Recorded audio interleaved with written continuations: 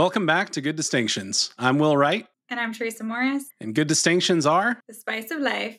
So today, Teresa, we are talking about virtue. I'm glad that you're with me because I don't have a lot of it. I'm working on it, but I would like to grow in virtue. So hopefully this conversation will be helpful to everyone that's watching. So let's dive right into it. First of all, let's define what is a virtue. I wish the answer was as simple as just being able to give what is a particular virtue or what is the overall definition of virtue. I will give the definition of virtue that I tend to think is maybe the best one. And then perhaps we can kind of talk about why people have different opinions on why that may or may not be a good definition.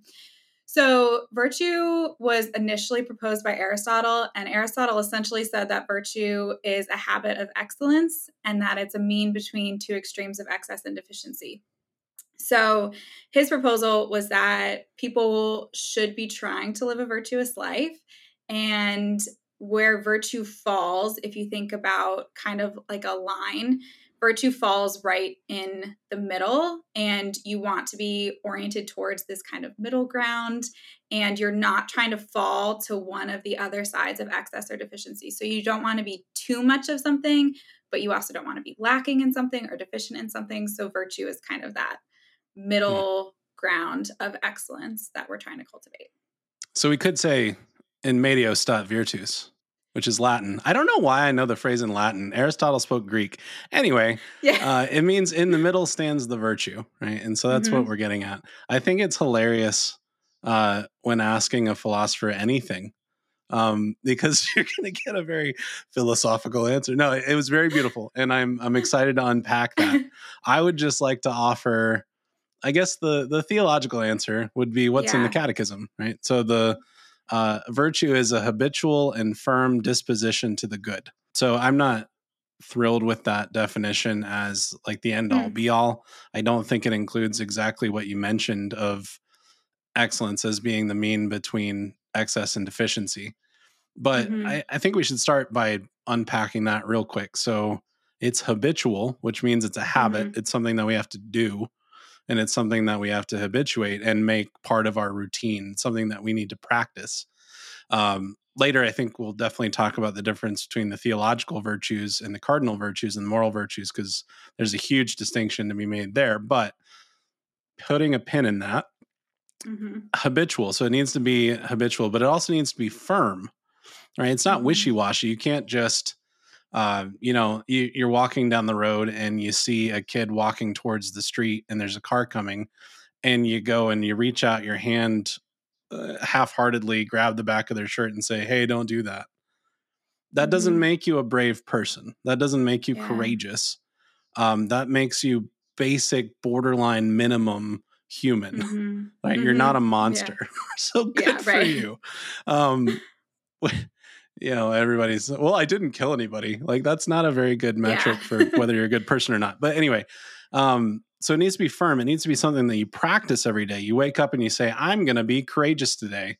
If there's an opportunity where I need to practice courage, I'm going to.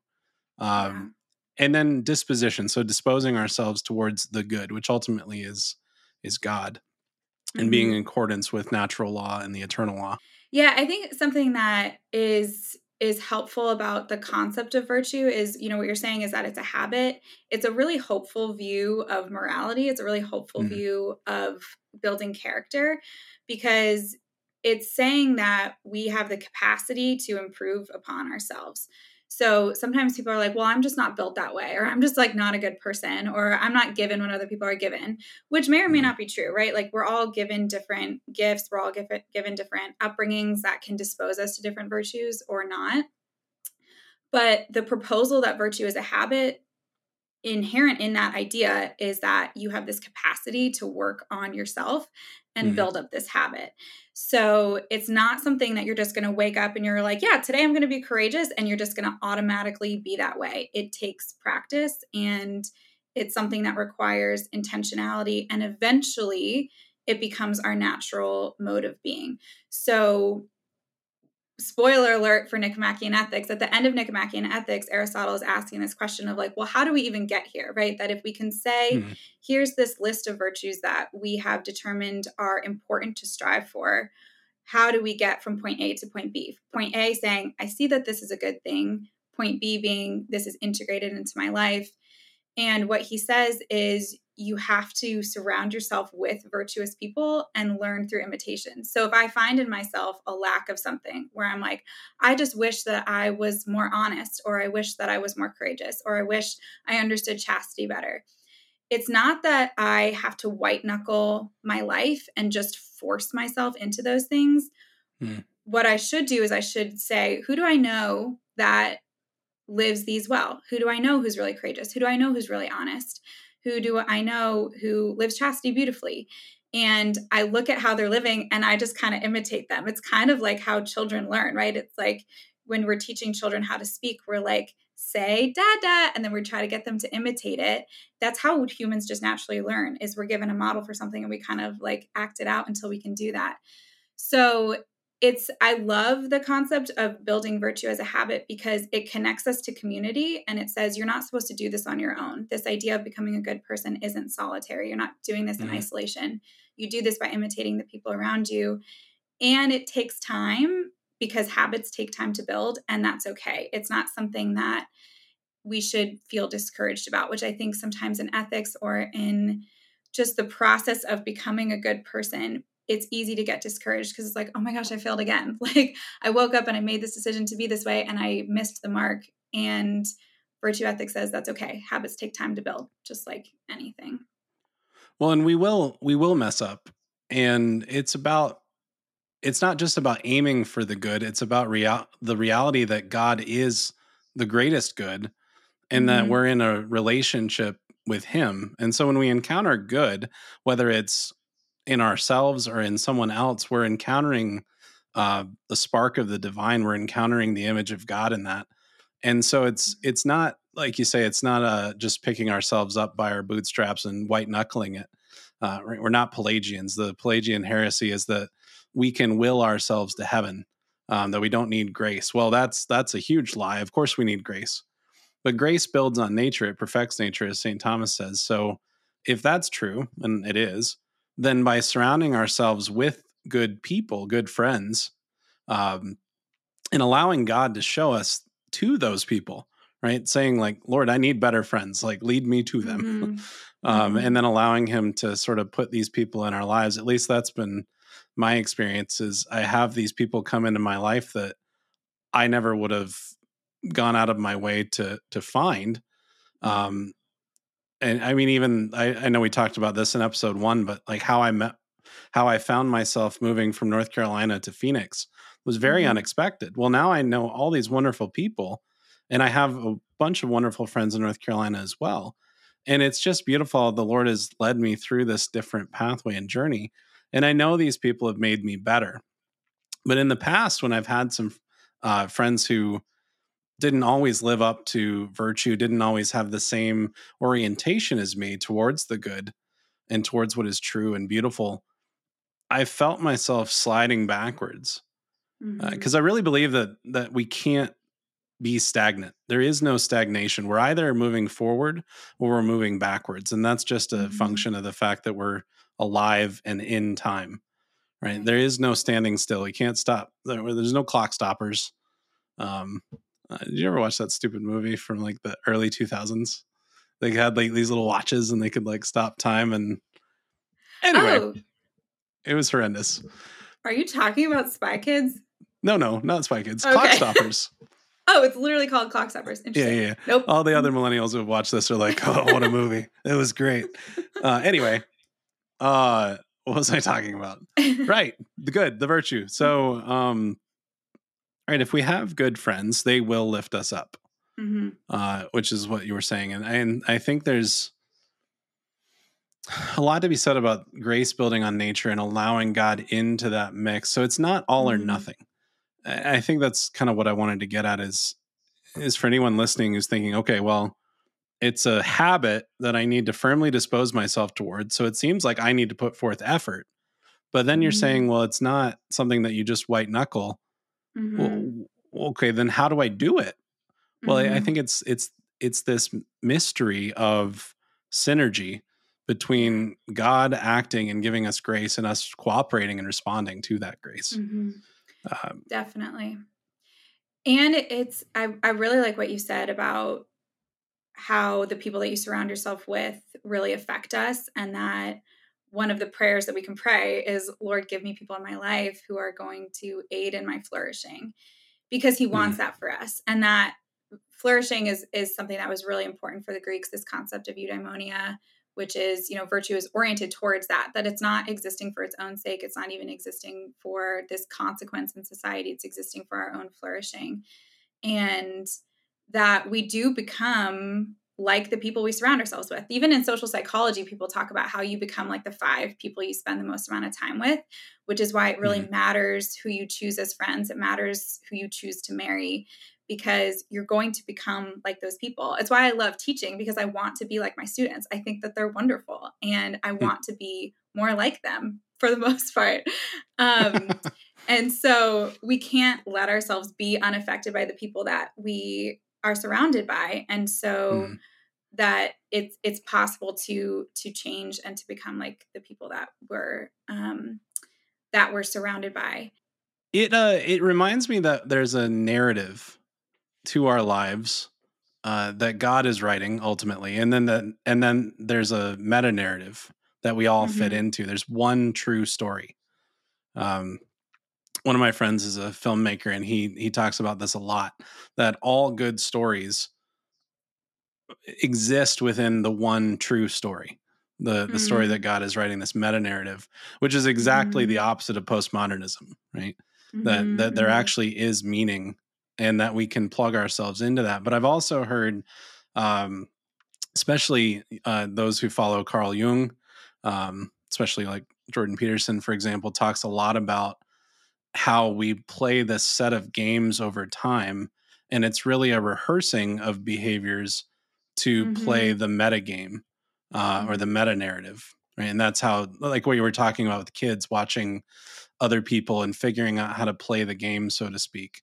And he doesn't mean that in Mm-hmm. a cynical way. It's just, how do I navigate my life? How do I navigate interpersonal relationships with others in an effective way where I will be flourishing? Um, Mm-hmm. and that idea of eudaimonia that you brought up, would it be would it be acceptable in your mind to equate that?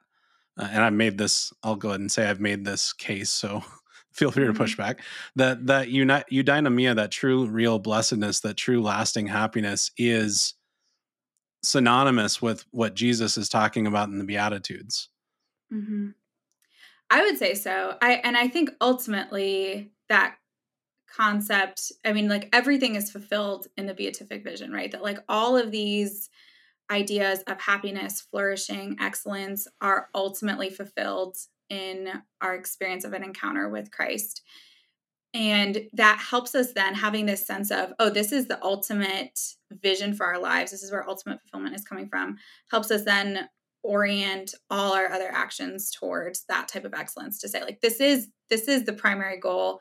And so it helps order all those other things. So I would say that the Beatitudes are an orientation towards virtue and excellence, because it's not just, here are the things that you can't do. It's Mm, not just a list of behaviors. It's an orientation towards goodness and an orientation towards excellence. And I think that's what, you can say this about virtue from a philosophical sense, or you could say this about virtue in a theological sense, which I think could be attributed to the Beatitudes, like you're saying, that it's not this question of what should I do, which can be a mm, really stark view of doing ethics or just living your life, of what should I do or what should I avoid. And here's this list of things that I can and can't do, but it's, who do I want to be? What type of person do I want to be? mm, And I think that's what eudaimonia offers. I think that's what the Beatitudes offers. It's this proposal for, what type of person do you want to be? And it's an orientation of the heart, and it's an integrated vision of how to act. It's not just, I'm going to will this thing and just, do this because I feel like I have to, but it's a movement of the heart towards something good and something excellent. Dr. Peter Kraft has a brilliant lecture on this.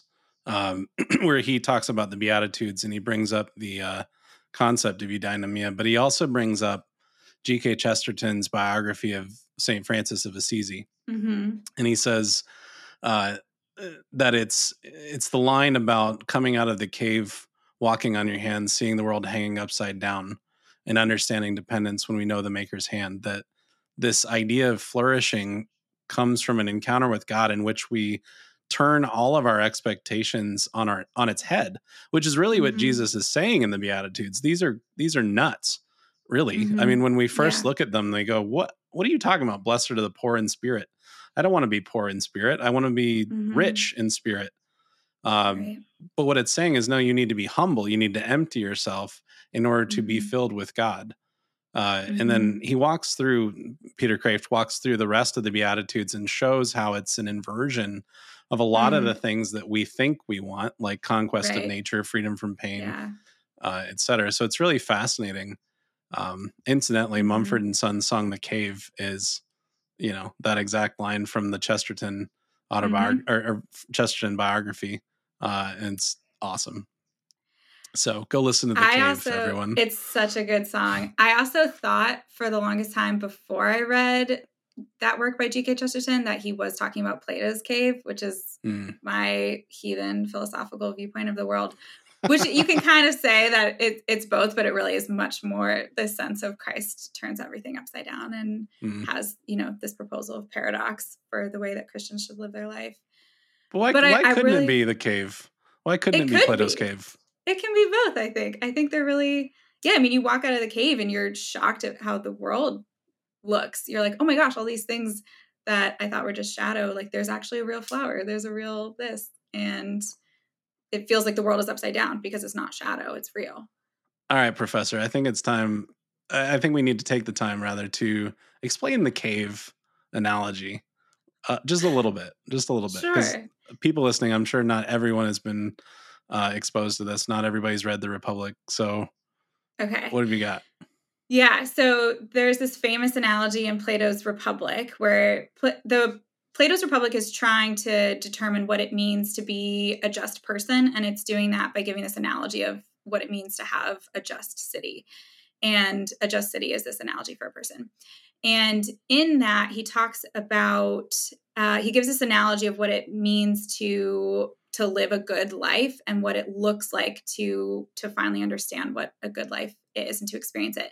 So that everyone is born into this cave and they're facing the back wall of the cave. So you're just looking at this blank wall and you're in chains and the sun is behind you on the outside of the cave. So everything that you're seeing is just a shadow. So like a dog walks by and you see a shadow of a dog, or a tree is growing, you see a shadow of a tree. A bird flies by, you see a shadow of a bird.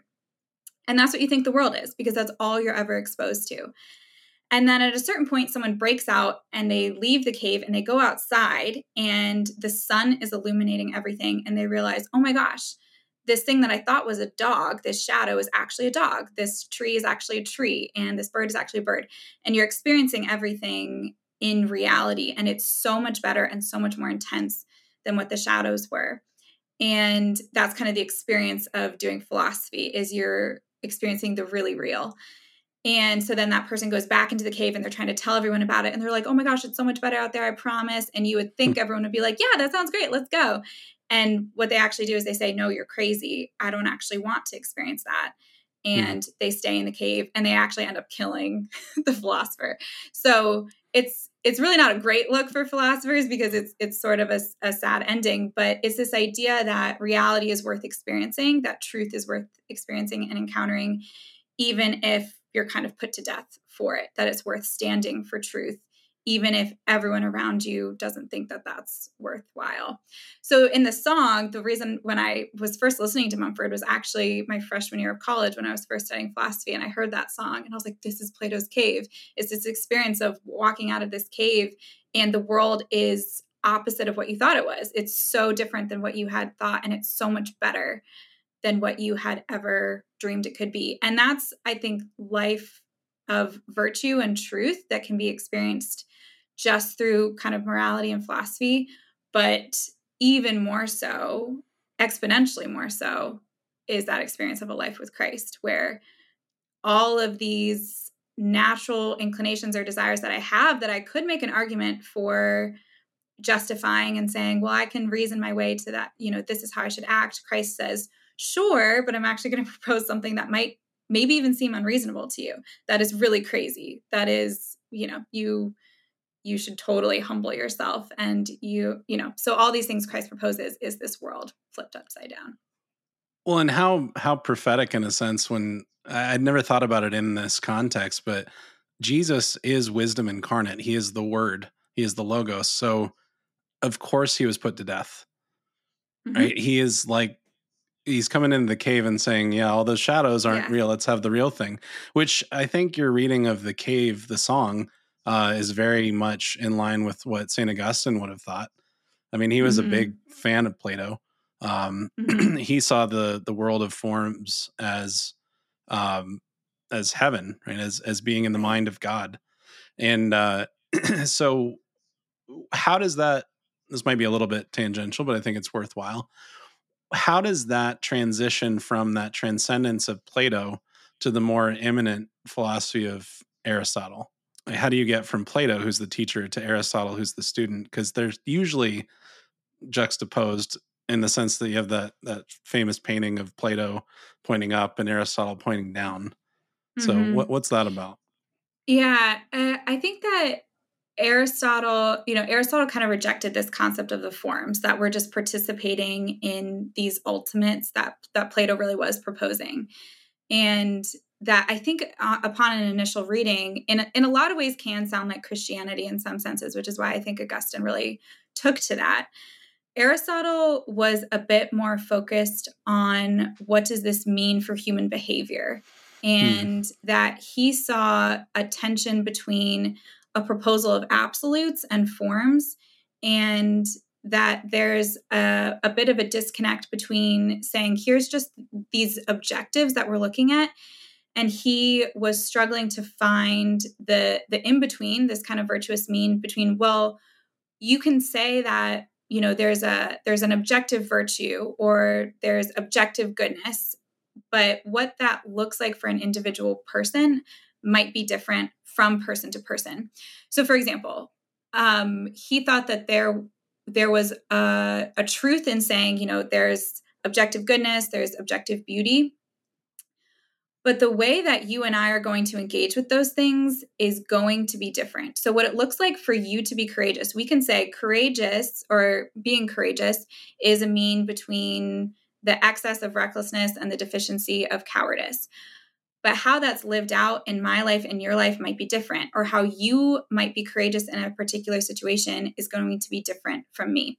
So an example of this is like, if I need to be courageous to a boss and I need to stand up for myself in a work setting, what courage might look like for me is going to be different than what it would look like for you in a work setting, standing up to a boss. So it might be courageous for me to write an email standing up for myself, whereas for you, that might not be courageous. The courageous thing would be to walk into someone's office and have a conversation. So Aristotle saw more of a nuance, whereas Plato was much more hardlined in these forms, and we're just participating in these objectives. And Aristotle kind of saw that there was a difference in how those things were lived out from person to person. So I think his sense of human behavior and looking at individual human behavior and the cultivation of virtue in the individual kind of accounted for, the distinct way that people can live their lives in accordance with these objective truths. Which we would see as being in accordance with the natural law, which is our participation in the eternal law in reality as it is. So I don't see a huge gap in retrospect. Like, obviously, if you're thinking through it as Aristotle without the light of Christ to fill in the gaps, I mean, I could see the world of forms, for example, as being in the mind of God, but God is simple, like divine simplicity, that he doesn't have parts and pieces and attributes. He is, period, right? He is, he exists, his essence is existence. So if that's the case, then our participation in those perfections is a participation in reality as God made it. and ultimately in him, because in him we live and move and have our being. So I think ultimately their views are reconcilable, at least in my mind, to a large extent, because they show us that there is a standard, there is an objective reality. But then I don't know, I'm kind of like, I'm thinking through this as we go, but it seems like the way that you explained Aristotle seems very subjective or relativistic. And I know that that's not true. So how would you respond to somebody who maybe is a moral relativist at heart, who hears what you say and say, see, it's different. It's completely different. So stop trying to compare me to you. And there is no standard. So how would you respond to that? Yeah, I would say that there's a difference between when we're talking about goodness in a metaphysical sense, which I think you could say that Plato is kind of, when he's talking about the forms, he's kind of talking more about metaphysics and, what is goodness itself, whereas Aristotle is focused on the cultivation of goodness within a person, and that he thinks those two things are distinct and that they're not opposed to each other. But what it looks like to choose the good in terms of action is different than what goodness is in this metaphysical sense. So he does think that virtue is more than just fulfilling certain roles, or it's just doing what I personally think is good. He does think that it's the acquiescence of a person towards something objective, that there is something outside of myself that I'm trying to achieve. I'm trying to be courageous, or I'm trying to be honest, or whatever. And it's something beyond myself that I'm trying to then orient myself towards. So he doesn't think that the individual gets to decide what the virtue is, but that the individual gets to decide how to get there. And so he is in no way saying that society should be composed of individuals who get to determine what is good or what virtue is, because the consequence of that is just moral incoherence in society, that we can't have that. And Aristotle's not proposing that.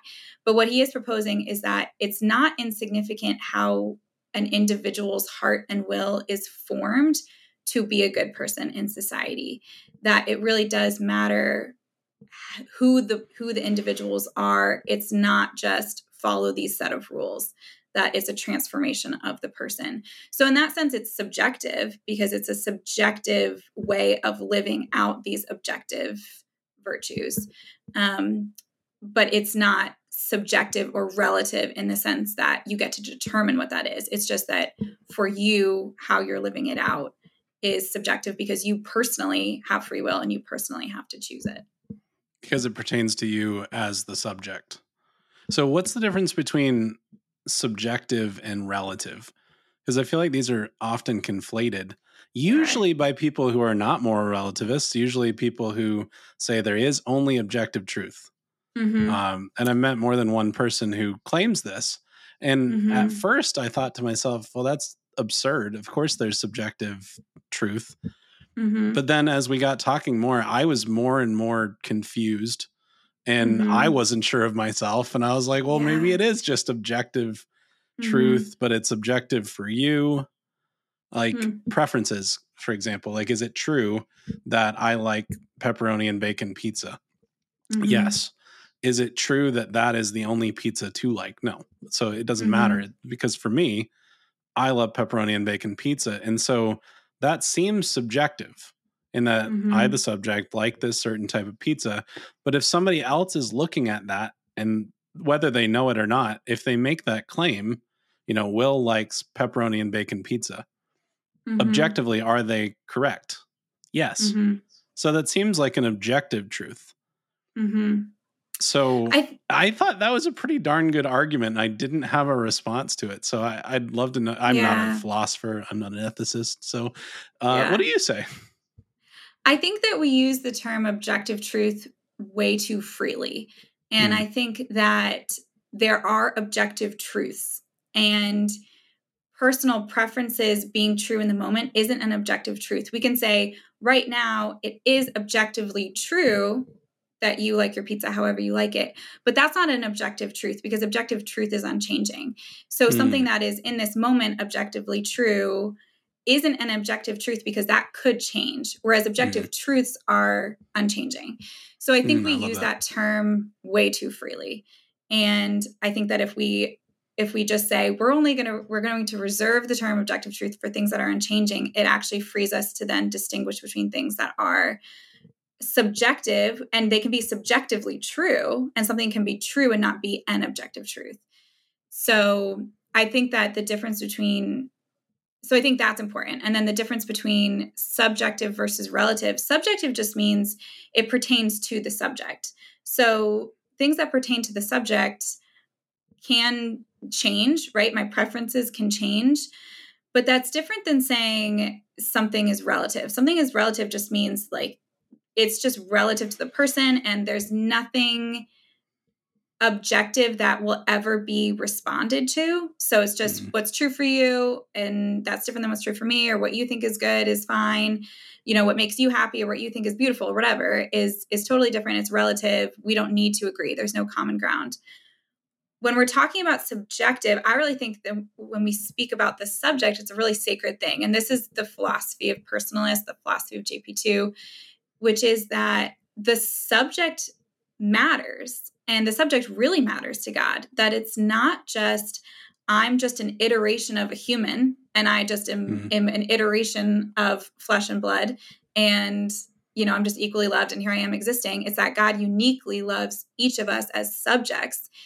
And Augustine actually, I think in some ways, is the first personalist in this sense, because he talks about the subjective nature of the mind, that when we recognize in ourselves a desire to know other things, it leads us towards something objective, right? That I crave beauty, or I crave truth, and that leads me to something objective. I go towards something else. But when the mind begins to think of itself, it's already arrived at the answer. So there's something subjective there. Nothing else can touch my mind. It's my own. And so the subject just refers to the person, the subject, and the subject can encounter something objective. The subject could choose to be relative, but those two things are totally distinct. That relative is more a concept, if you would think of like relative in relation to other people, that it's just something I think about in terms of society. Things are relative. We can't agree on anything, and there's no common ground. There's no foundation, whereas subject is personal. It's what is my experience of being oriented towards objective truths. I think a lot of the times we use the term relative in directly when we're talking about morality, that it's moral relativism.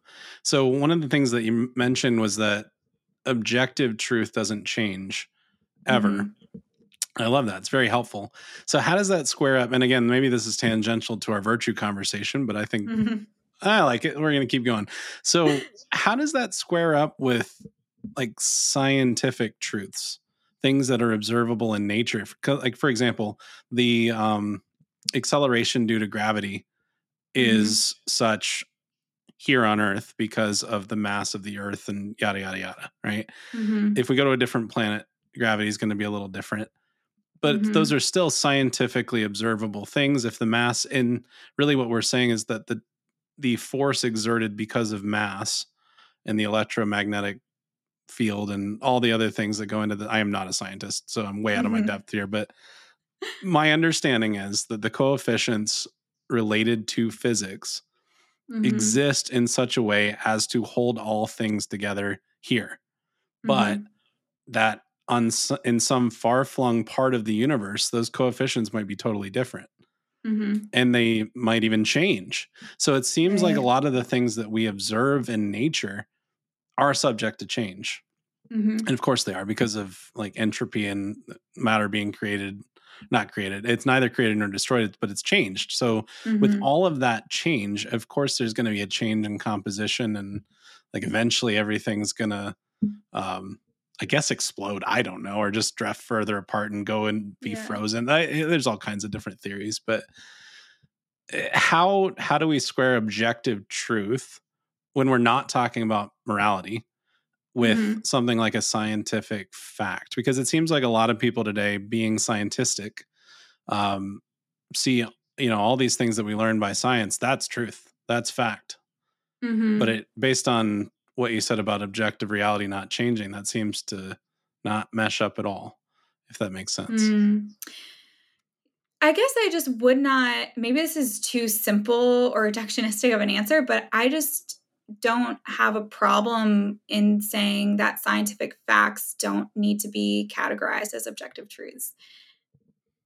And I think it goes back to I really tend to lean towards saying something is objectively true versus an objective truth. And I just think that perhaps there are just far fewer objective truths than maybe we think that there are. And perhaps all of those things just are things that are true in relation to God, right? That like who he is and who we are in front of him.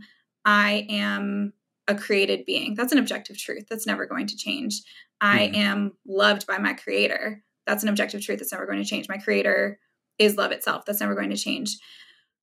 So I think that objective truths have to do more with the nature of God and who we are in relation to him. Whereas scientific facts, we can say, are facts that are currently objectively true. And that leaves room for those things to change. And I think that the tendency to identify those as objective truths is a product of the Enlightenment, that the Enlightenment really pushes us to only trust things that are proven and to say that something that is proven is an objective truth. And I think you can say, yeah, I can prove that this is objectively true, but that might not be true in 200 years, or it might not be true on Mars. And we can alter those things, right? That like what has been, considered true in science, 500 years ago, we're like, oh shoot, that's not actually true. Or it's true in one circumstance and not in another. Or, even just saying, 50 years ago, humans can't survive on Mars. That was an objective truth. And that is going to change, where it will be true to say that humans can survive on Mars. And so there's that area of scientific fact. I just don't think that we need to say that those are objective truths. I think we can say some things are objectively true, and that leaves room for that to change, but we don't need to make them hard and fast eternal truths. No, absolutely. The reason I brought it up is because I have met so many people who are so entrenched in scientific thought that they think there really is no other source of truth, which is perhaps a product of the Enlightenment. I think it's even further back than that. But it seems like there's this deep sort of abiding sense that philosophy doesn't matter, and especially metaphysics. I mean, I've spoken to people who I went to college with, for example, who call themselves moral relativists, accept that label.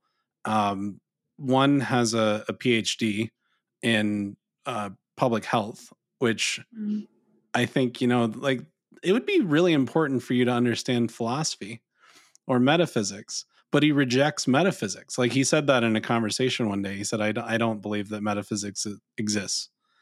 I said, well, I don't believe that you exist. Conversation over. No, just kidding. No, it was just really hard to wrap my head around that, because if we don't have good first principles, if we don't have good philosophical groundings, then there's going to be things that we see in science where science just becomes completely relative. And I will use that word relative because it says, well, this is what I think. And so I'm just sort of going to manifest the simulation of that. It's like looking at the wall of the cave and saying, there's the reality and the shadows. So there's things like you said, that we're created beings, that we're loved by our creator. Those are unchanging, objective facts. The fact that I'm a man and you're a woman, for example, never gonna change. We can try to change it. We can scientifically make all these things. This is why I think that the transgender ideology is so insidious. Is not because of individual people sort of trying to hoodwink someone. I don't think that's the case at all. I think that they've lost the mooring of philosophy so long ago. I guess not that long ago, 10 years, maybe 5-10 years. But without that philosophical foundation, what's to stop somebody from saying, well, I feel like this, so I'm going to be it. And so I have a lot of compassion for that. I don't have a lot of compassion when it comes to some of the practical concerns that come from, especially related to children, but also adults, when it comes to cross-sex hormones and genital mutilation and all these other horrible things that are happening. I think that's inexcusable. But I wonder, because I think this all pertains when we talk about virtue, is how do we approach something like that and push back in a way that's not horribly rude? So we don't want to be rude, right? But we also can't back down from something that's important. Because I've heard a lot of people, I'll put it this way, I've heard a lot of people say, well, why do you care so much? It's not you. So what does it matter?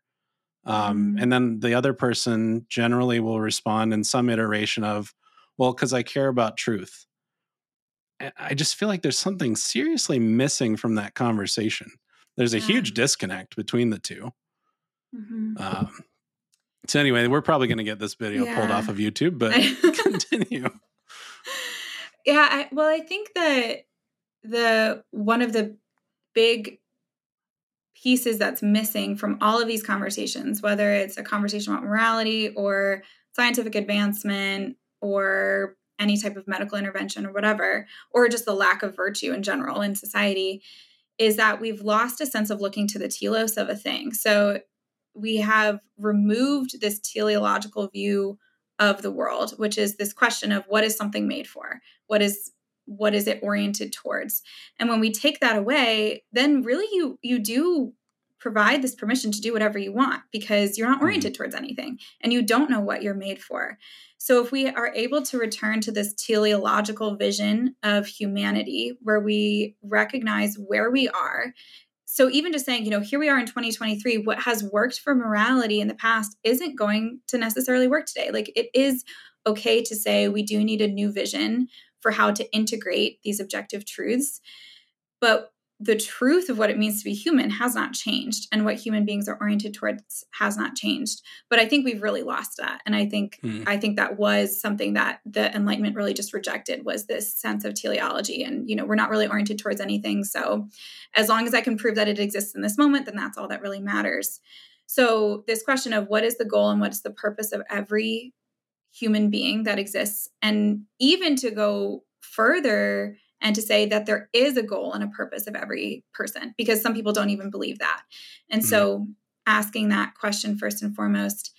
And then when it comes to these questions of, medical interventions and transitioning and whatnot, I think it's, some people they really care about truth and the integration of truth in society and the capacity for society to take truth seriously, even just to, be able to put something in front of another person and trust that they're going to acknowledge that that's there, right? That we've kind of lost this sense of, are we even looking at the same thing? It seems like we're not even able to acknowledge that.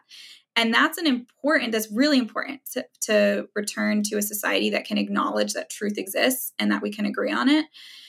But also, I think perhaps the part that's missing that I think this concept of virtue gives is this sense of, I care about truth, but I care about my fellow man because we belong to one another, that I'm not an isolated person. I'm made for community. I'm made for relationship.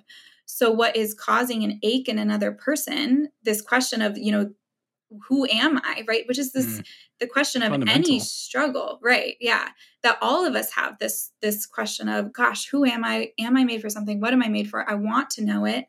And there are all these horrible answers that society gives of, oh, well, maybe if you change this, you'll have this answer and you'll know who you are then. And so I care about truth, but I think the deeper response is I really care about the integration of truth in the hearts of my fellow man. And I want them to have an answer to this question of who am I and an answer to these struggles. And there is an answer, but what's being proposed to them is so flawed. And if we're able to say, actually, this answer is present in your being, that it's ingrained in your being, you don't need to alter who you are to find this answer, that it's already ingrained in your existence, which is a return to metaphysics, I think we would maybe get farther in society, because just saying we care about truth, that's good, but it doesn't then look to, okay, but there's still all these people struggling to integrate it. So I think that, when we really care about truth, we're also caring about the people who are hearing the truth and able to integrate it into their lives. Well, and in a postmodern world where words only have meaning in relation to the words around them, to say, well, I care about what's true You can have so many providers, Mm-hmm. whether it's through cowardice or through actually believing this stuff, to say, well, when I have a patient come to me who says that they are actually, in point of fact, a man, even though Mm-hmm. they are biologically a woman, I have to affirm that. That's truth. That's their truth. That's what they believe. And so I take them at their word. Now, nowhere in medicine or psychology since its inception have we ever accepted only what the patient says as the criteria for diagnosis. But leaving that aside, Mm-hmm. and that's a huge problem. But leaving that aside, it's so easy to sort of play this word game.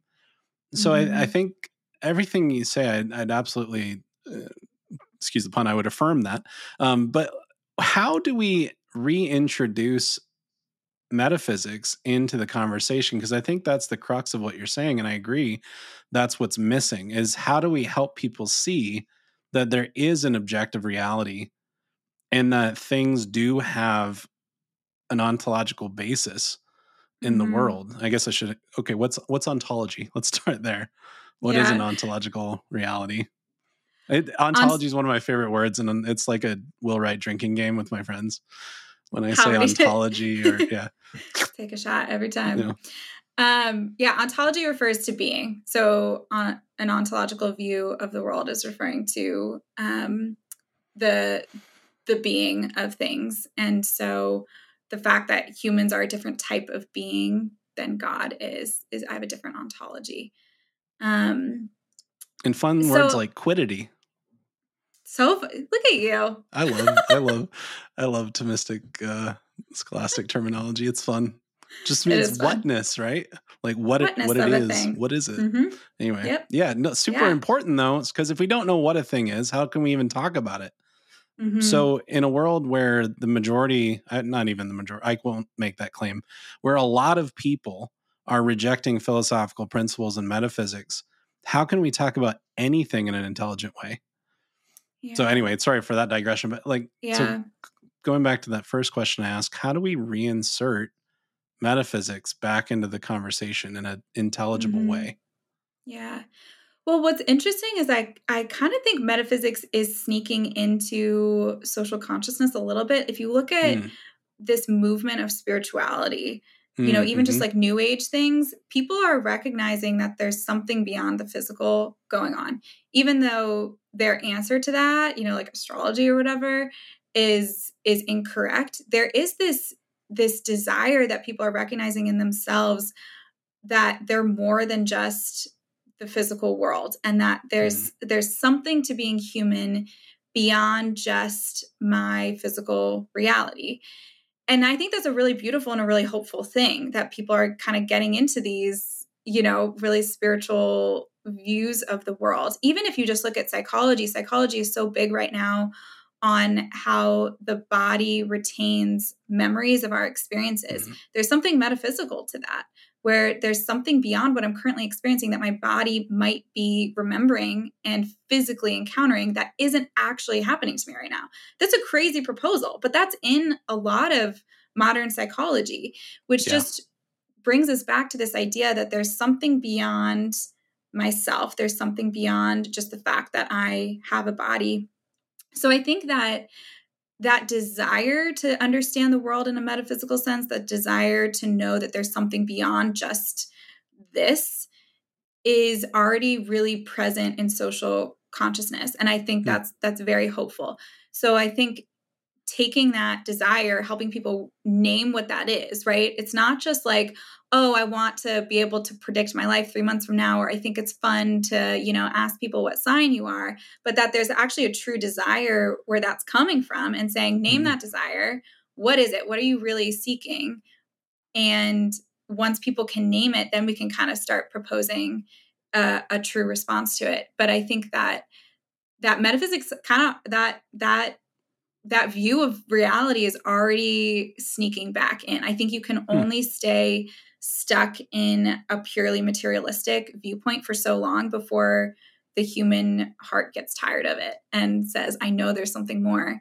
And so that knowledge and that seeking is already present. And I think that we can just say, okay, yeah, cool. That's great. You're there. You're recognizing this desire. Let's name that. And let's orient ourselves to perhaps a more fulfilling answer. Well, even the new atheists who were so popular in the late 90s, early 2000s, like Richard Dawkins and Sam Harris, have gone completely relativistic at this point. I mean, Richard Dawkins being a quite adept biologist, a horrible philosopher. I mean, the God delusion is full of ridiculous things. Oh, yeah, it's so bad. Like my favorite one in that is when he says that, I mean, because I mentioned divine simplicity earlier, he gets God completely wrong because he says, look at all the biodiversity. So God must be the most complex being there is. And it's like, no, you're going the wrong way, homie. Go the other direction. He's the most simple being.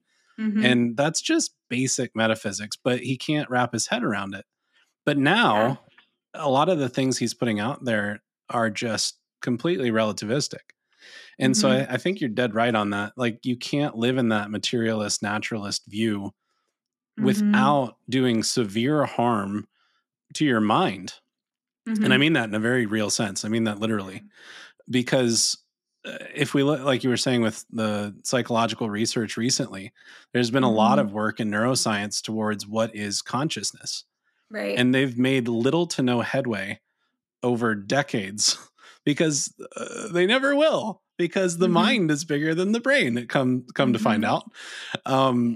So it's fascinating that from a scientific standpoint, it's sort of affirming what we've always held. Like, for example, the holomorphic reality of body and soul, that we are more than just our bodies, and that our mind is more than just our brains. It's more than just chemicals firing. Because with the new age things, I have some students who would wear crystals and things like this.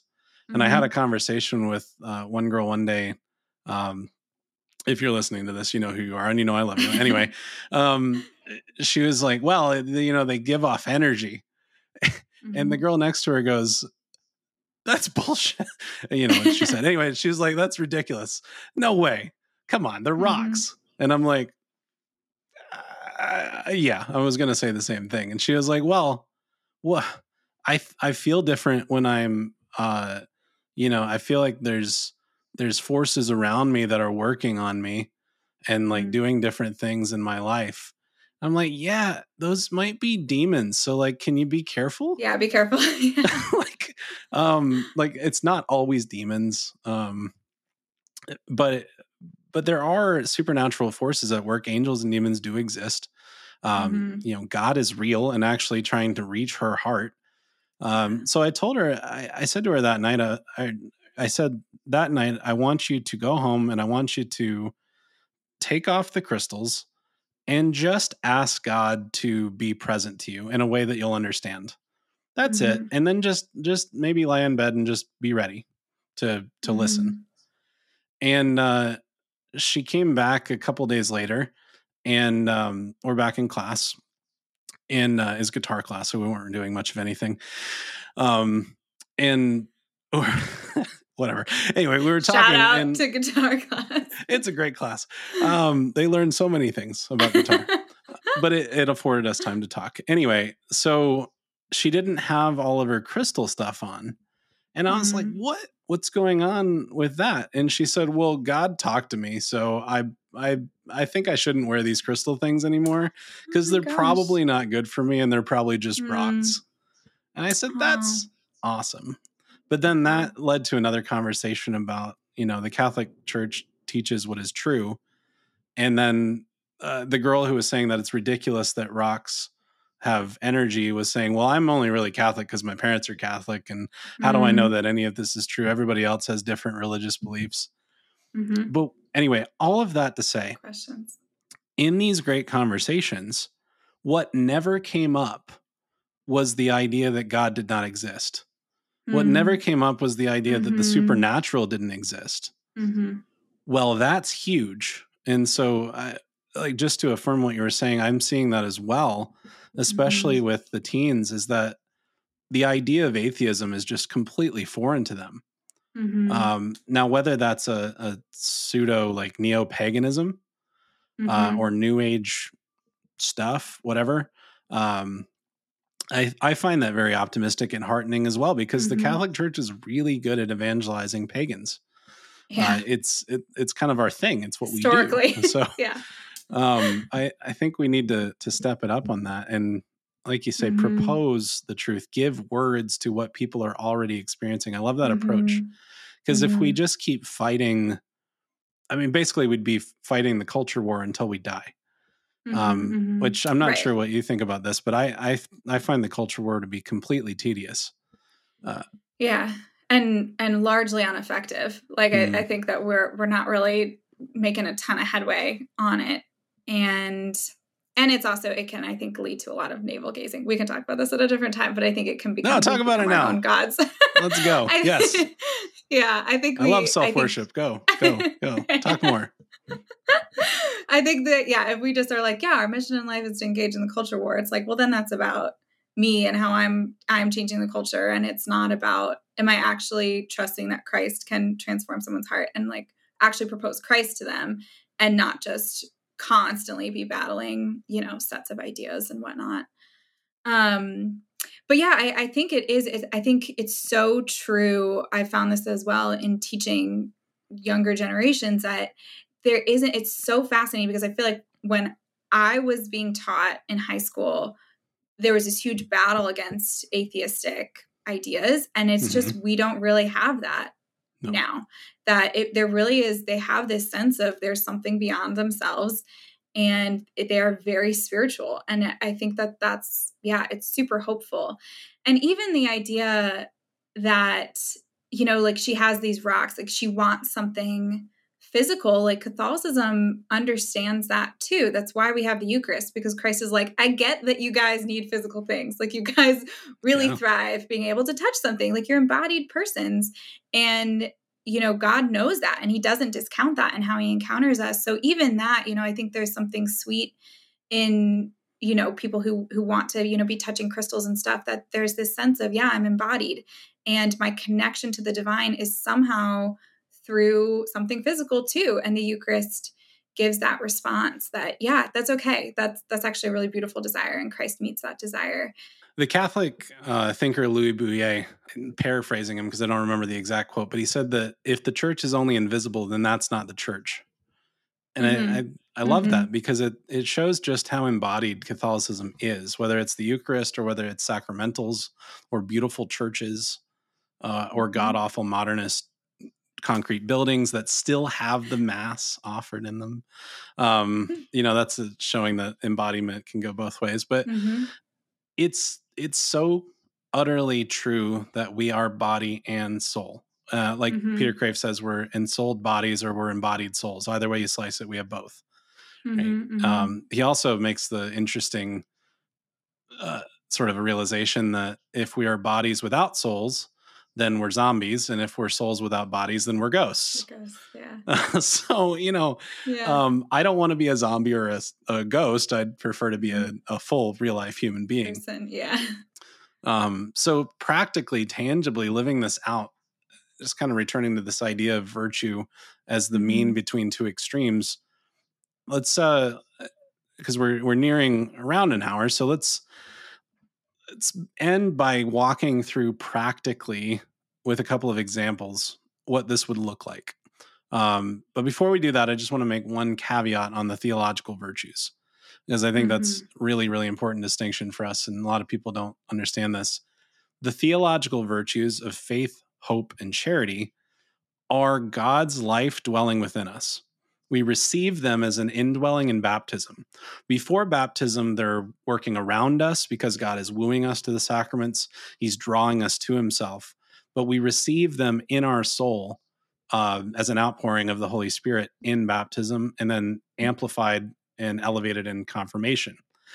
But those gifts of faith, to know the faith, to know the things of God, what is revealed, hope, to the sure and certain hope of heaven, if we are friends of God and doing what he says, following his commandments, as Jesus says.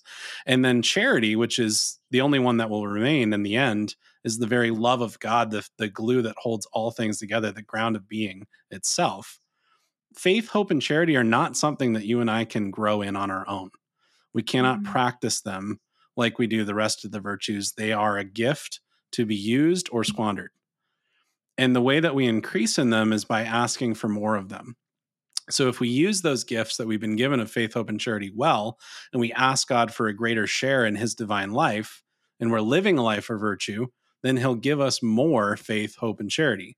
And this can keep going forever. And this is the growth in holiness. But the other virtues, the cardinal virtues, so called because cardine means hinge in Latin. So all the other virtues hinge on temperance, justice, fortitude, and prudence. And those four cardinal virtues sort of are something that we can work on. We are able to intentionally enter into them daily, habitually, firmly, disposing ourselves to the good and working on them. And all of the moral virtues sort of come underneath those.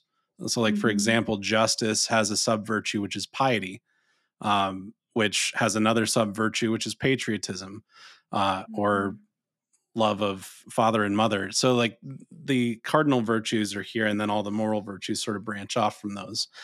So I feel like that's super important to just at least mention is the theological virtues. We can't grow in them on our own. We receive more of them. We ask for more of them.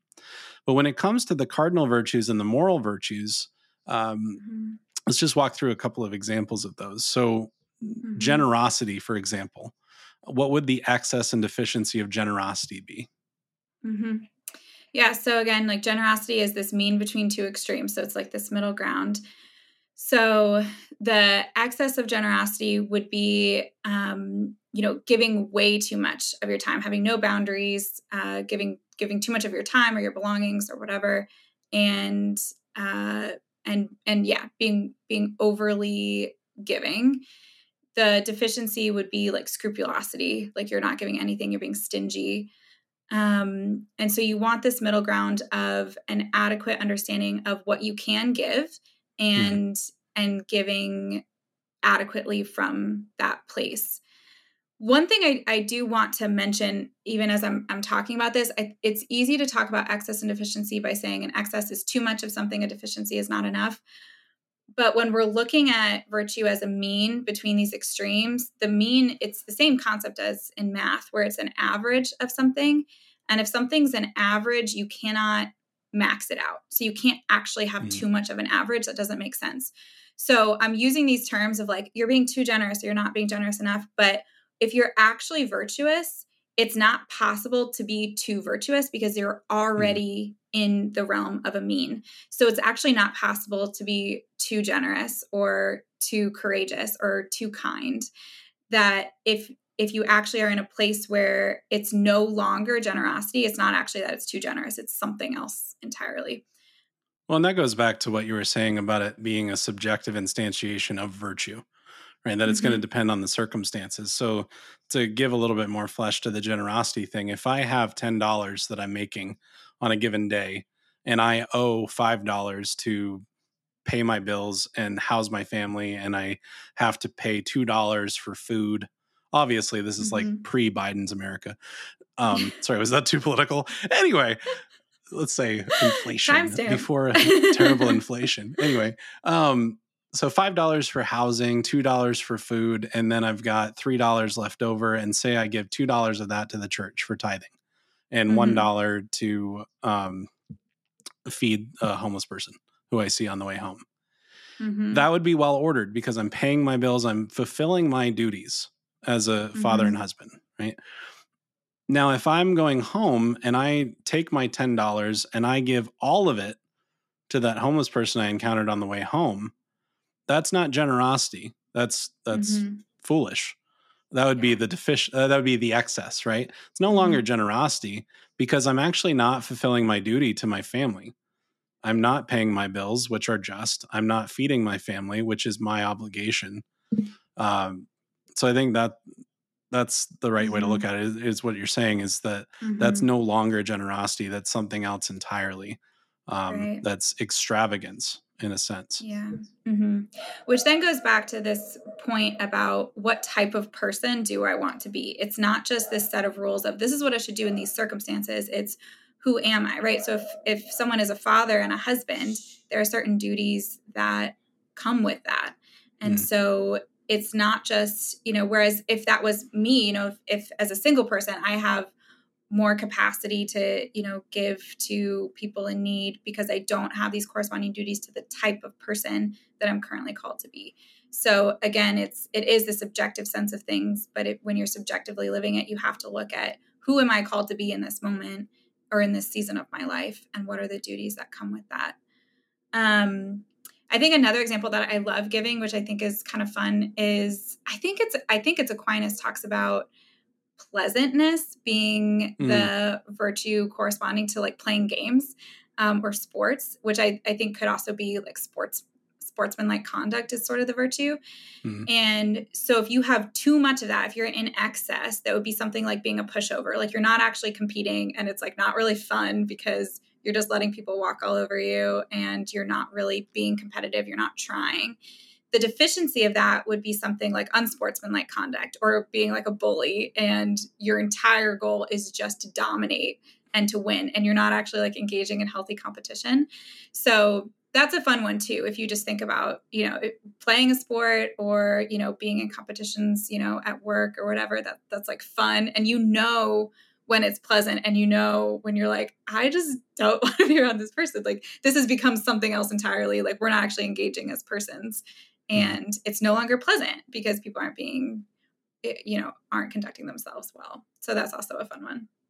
Yeah, there's a lot of moral virtues. There's actually quite a few. So we can go through 18 of these and still not be done. So I think we've kind of hit the main points. But as a kind of final thought, I would just say, because there's so many, we can't intentionally focus on all of them. So what's the best strategy to grow in virtue? Because it needs to be something that's intentional.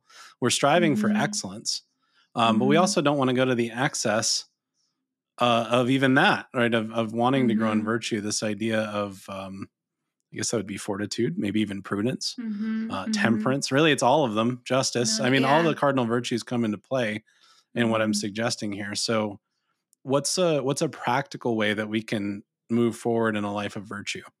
One of the things I always talk to my students about when I'm first introducing this idea, because it can seem either overwhelming or super exciting, where you're like, oh my gosh, yeah, I really want to be a virtuous person.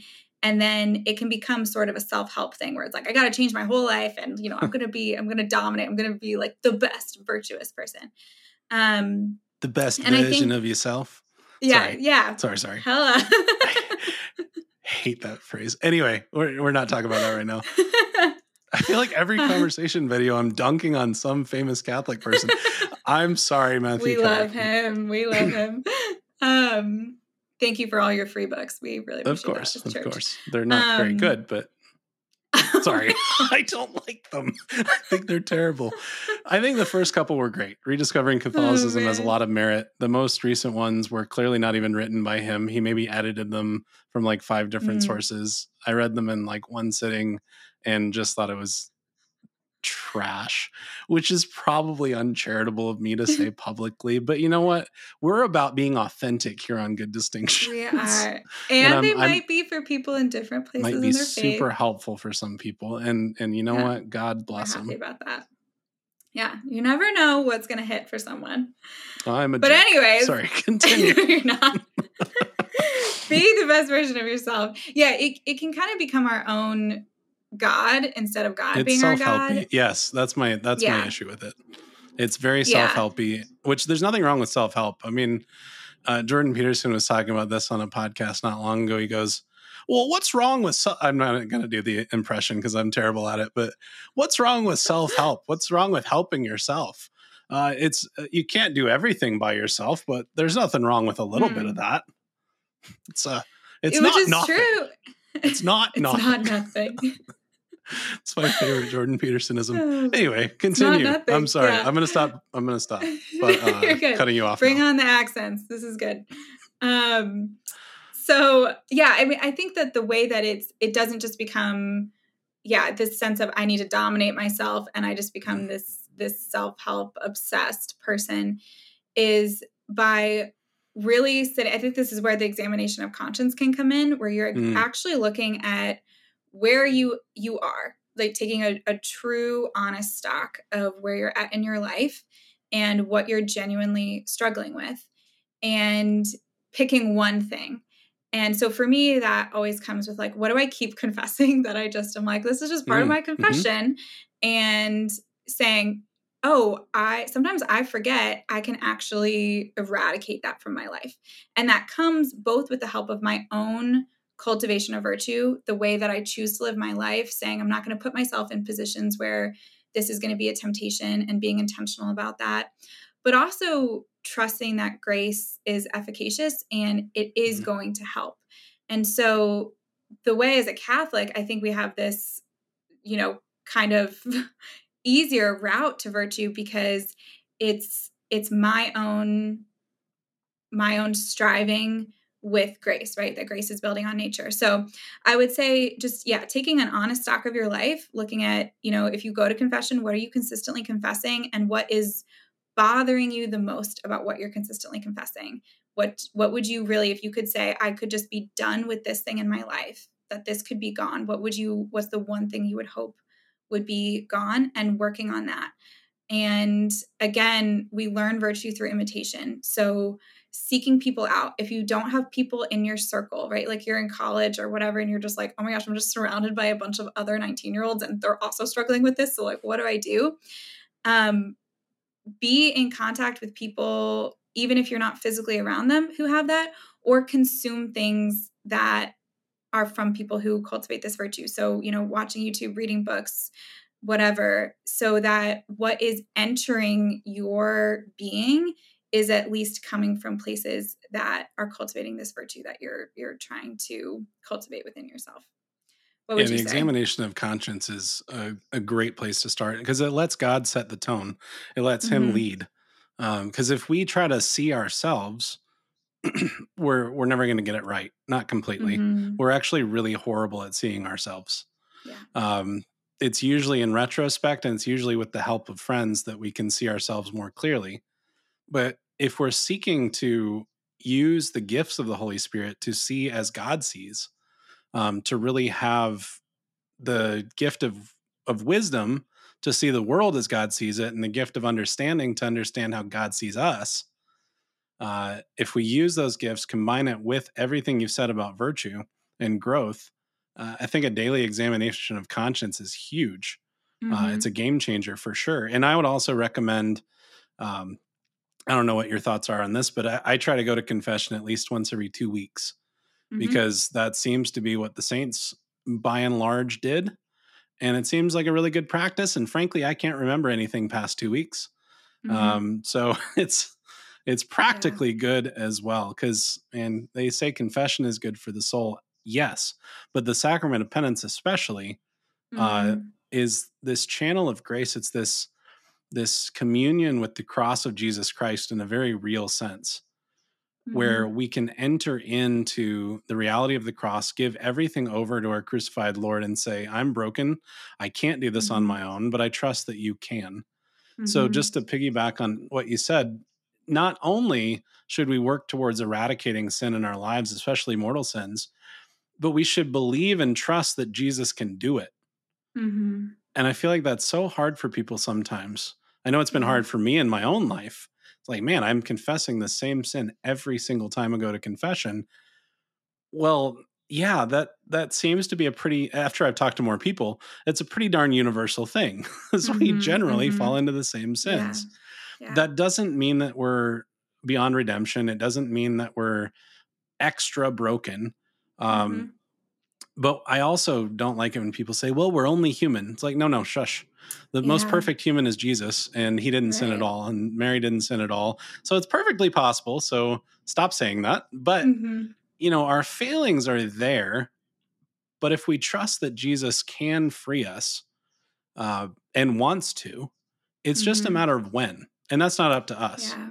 So we move forward and we trust in him and we say, yes, Lord, I know that you will free me of this. I'm going to do my part. I'm going to cooperate with grace. I'm going to continue to grow in virtue as I am able with your grace. Because as soon as we eradicate that one sin, another one will pop up until we die. And that's just the way it goes. The journey of being human. Yeah. I'll say two things just because confession came up, because I know confession can be something that's really terrifying for a lot of people. And it's helpful to remember that the church is really rooting for you, that confession can sometimes feel like this is just a place of judgment. And, I'm upset with myself, I'm beating myself up, and then I feel like a priest is going to beat me up. And really that it's a place where the church is rooting for you and rooting for your soul, rooting for your redemption. And it's a place of hope. And if you've had a bad experience in confession, I'm so sorry, but the grace of the sacrament remains no matter what. And that it should not be a place where you're experiencing judgment. It should be a place of healing and hope. And that the church isn't just saying, we don't want you to be a bad person. The church is saying, I want you to be free. And so it's a place of freedom for you. The other point in that is that when you're looking at the things that you consistently struggle with, so your vices, the places that are hard, and that's going to be, different for everyone, the things that we consistently fall into. What is so hopeful and beautiful about that is that often the places that we struggle the most, the place of our vice, is also the place where Christ can do the most work in our life. And it's the flip of that is going to be the virtue sometimes that you will excel the most in.